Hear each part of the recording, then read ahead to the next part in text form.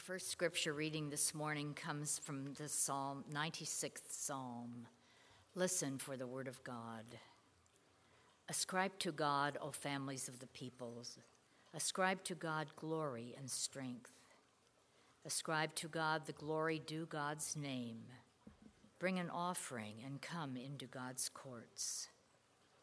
Worship God in holy splendor. Tremble before God, all the earth.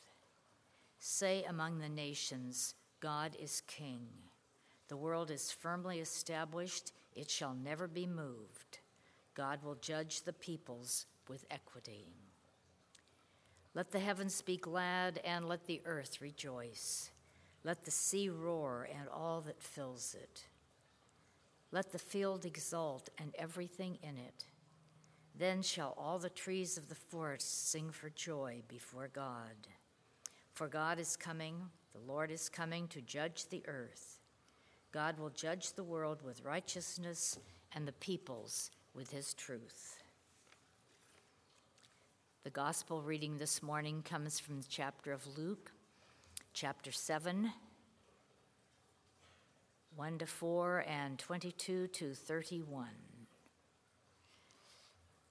After Jesus had finished all his sayings in the hearing of the people, he entered Capernaum. A centurion there had a slave whom he valued highly, was ill and close to death. When he heard about Jesus, he sent some Jewish elders to him, asking him to come and heal his slave. When they came to Jesus, they appealed to him earnestly, saying, "He is worthy of having you do this for him, for he loves our people, and it is he who built our synagogue for us." And Jesus went with them. But when he was not far from the house, the centurion sent friends to say to him, "Lord, do not trouble yourself, for I am not worthy to have you come under my roof. Therefore, I did not presume to come to you. But only speak the word, and let my servant be healed. For I also am a man set under authority, with soldiers under me. And I say to one, 'Go,' and he goes, and to another, 'Come,' and he comes, and to my slave, 'Do this,' and the slave does it." When Jesus heard this, he was amazed at him, and turning to the crowd that had followed him, he said, "I tell you, not even in Israel have I found such faith." When those who had been sent returned to the house, they found the slave in good health. May God bless our listening to his word.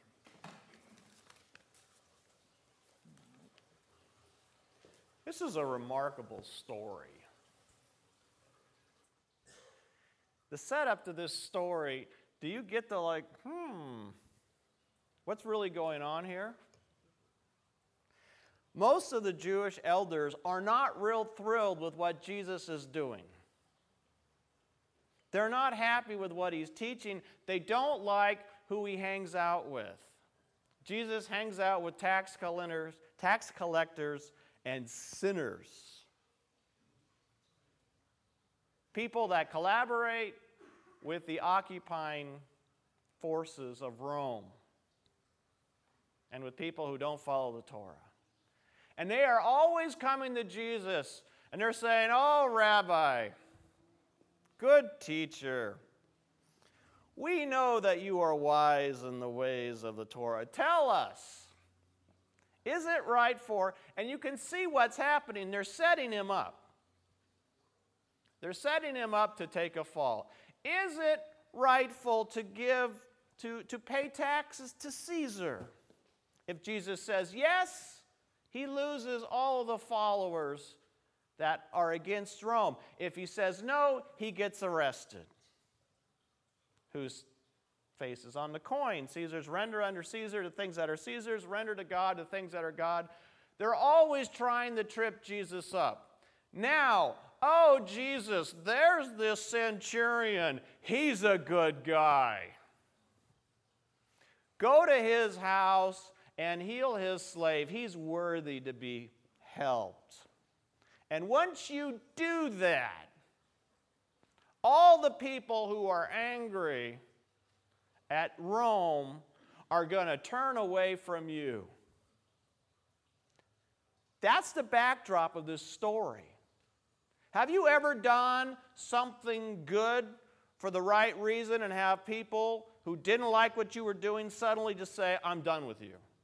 Anybody ever have that happen? Yes. You know, it's amazing when you do the right thing and somebody doesn't like what you're doing, they just say, I'm out of here. And it happens all the time, and it catches us by surprise. And Jesus, in the story, doesn't even hesitate. He says, okay. And he goes along, and the centurion hasn't even come to Jesus. He hasn't even come to Jesus. It's just other people. And he gets close to the house, and friends of the centurion come out, and he says, you don't need to come into my house. I'm not worthy for you to come into my home. But I know who you are. You say the word and it'll be done. I am a man in the military. I say to one, go, and what's he do? He goes. I say to another, come, and what happens? He comes. You don't need to come into my house, but give the word, and my servant will be healed. And Jesus is there saying, wow. Not even in all of Israel have I found such faith. And the friends return, and the servant as well. How do you think the people that were with Jesus liked that story? Not even in all of Israel, all of you folks, have I found such faith. That makes you feel good, doesn't it? Think of the American Revolution where you got the Brits that are in your homes. And then suddenly, like, never in all of the American colonies have I found such faith. Excuse me? It's hard to try to get a parallel here. Jesus says things to us that sound good. But if you're trying to build a movement and you're trying to get followers, these are not the things you say. Even if they're true. He is lifting up a centurion who represents an occupying force. And he's lifting up his faith. This is an amazing, amazing story. I had the theology dean for the School of Theology at Boston University wrote a book called Soldier, Sage, and Saint. He actually wanted to call it Warrior, Sage, Saint, but when you are the author, you do not get to control the title of your book. That's left to your editor and to the publishers, and they thought Soldier, Sage, Saint went better than Warrior, Sage, Saint. And what D. Neville said was that all three of these aspects of a soldier and a sage and a saint are part of a life of faith. What a soldier does is a soldier has pure will. A soldier says, what are my orders? And I follow those orders without question, or else everything breaks down.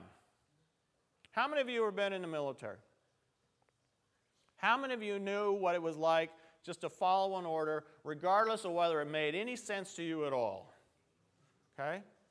Without that, everything breaks down.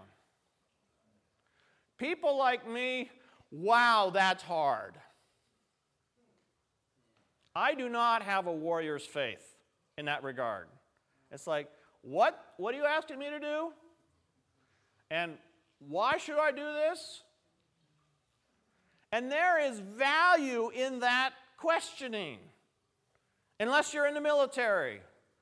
And when your commander says, take the hill, if you don't take the hill, people die. The warrior's faith is to will one thing, to follow to follow orders, to give orders and to will literally one thing. The sage knows what to do. The saint knows how to love. We need all three of those things. But today's story is about a warrior who has a simple faith to say, look, give the word. Give the word, and it's done. I don't need you to be in my home. I don't need to see you face to face. Give the word, and it'll be done. Do we have that kind of faith? Do we have faith of a warrior? Can we will one thing and walk without question? A lot of us can't. Does this make some of you uncomfortable? I hope so. I mean, this sermon is intended to make you uncomfortable. If you are not uncomfortable right now, you are not paying attention. I once gave a sermon, and the woman, I left, and she says, you know, Pastor, I don't think I like that sermon. I said, good. If you like the sermon, you were not paying attention. There are words that we receive from Scripture that are hard to hear because they hold a mirror up to ourselves, and we see where we fall short. I ask us to celebrate faith that is different from our own when it moves the gospel forward. I give thanks to people who know how to give and receive the will of God. Not give the will of God, God does that, but receive it and trust that God's leaders and God will do what God will do. Can we do that? Can we will one thing and be faithful? That's the challenge of today's text. Amen.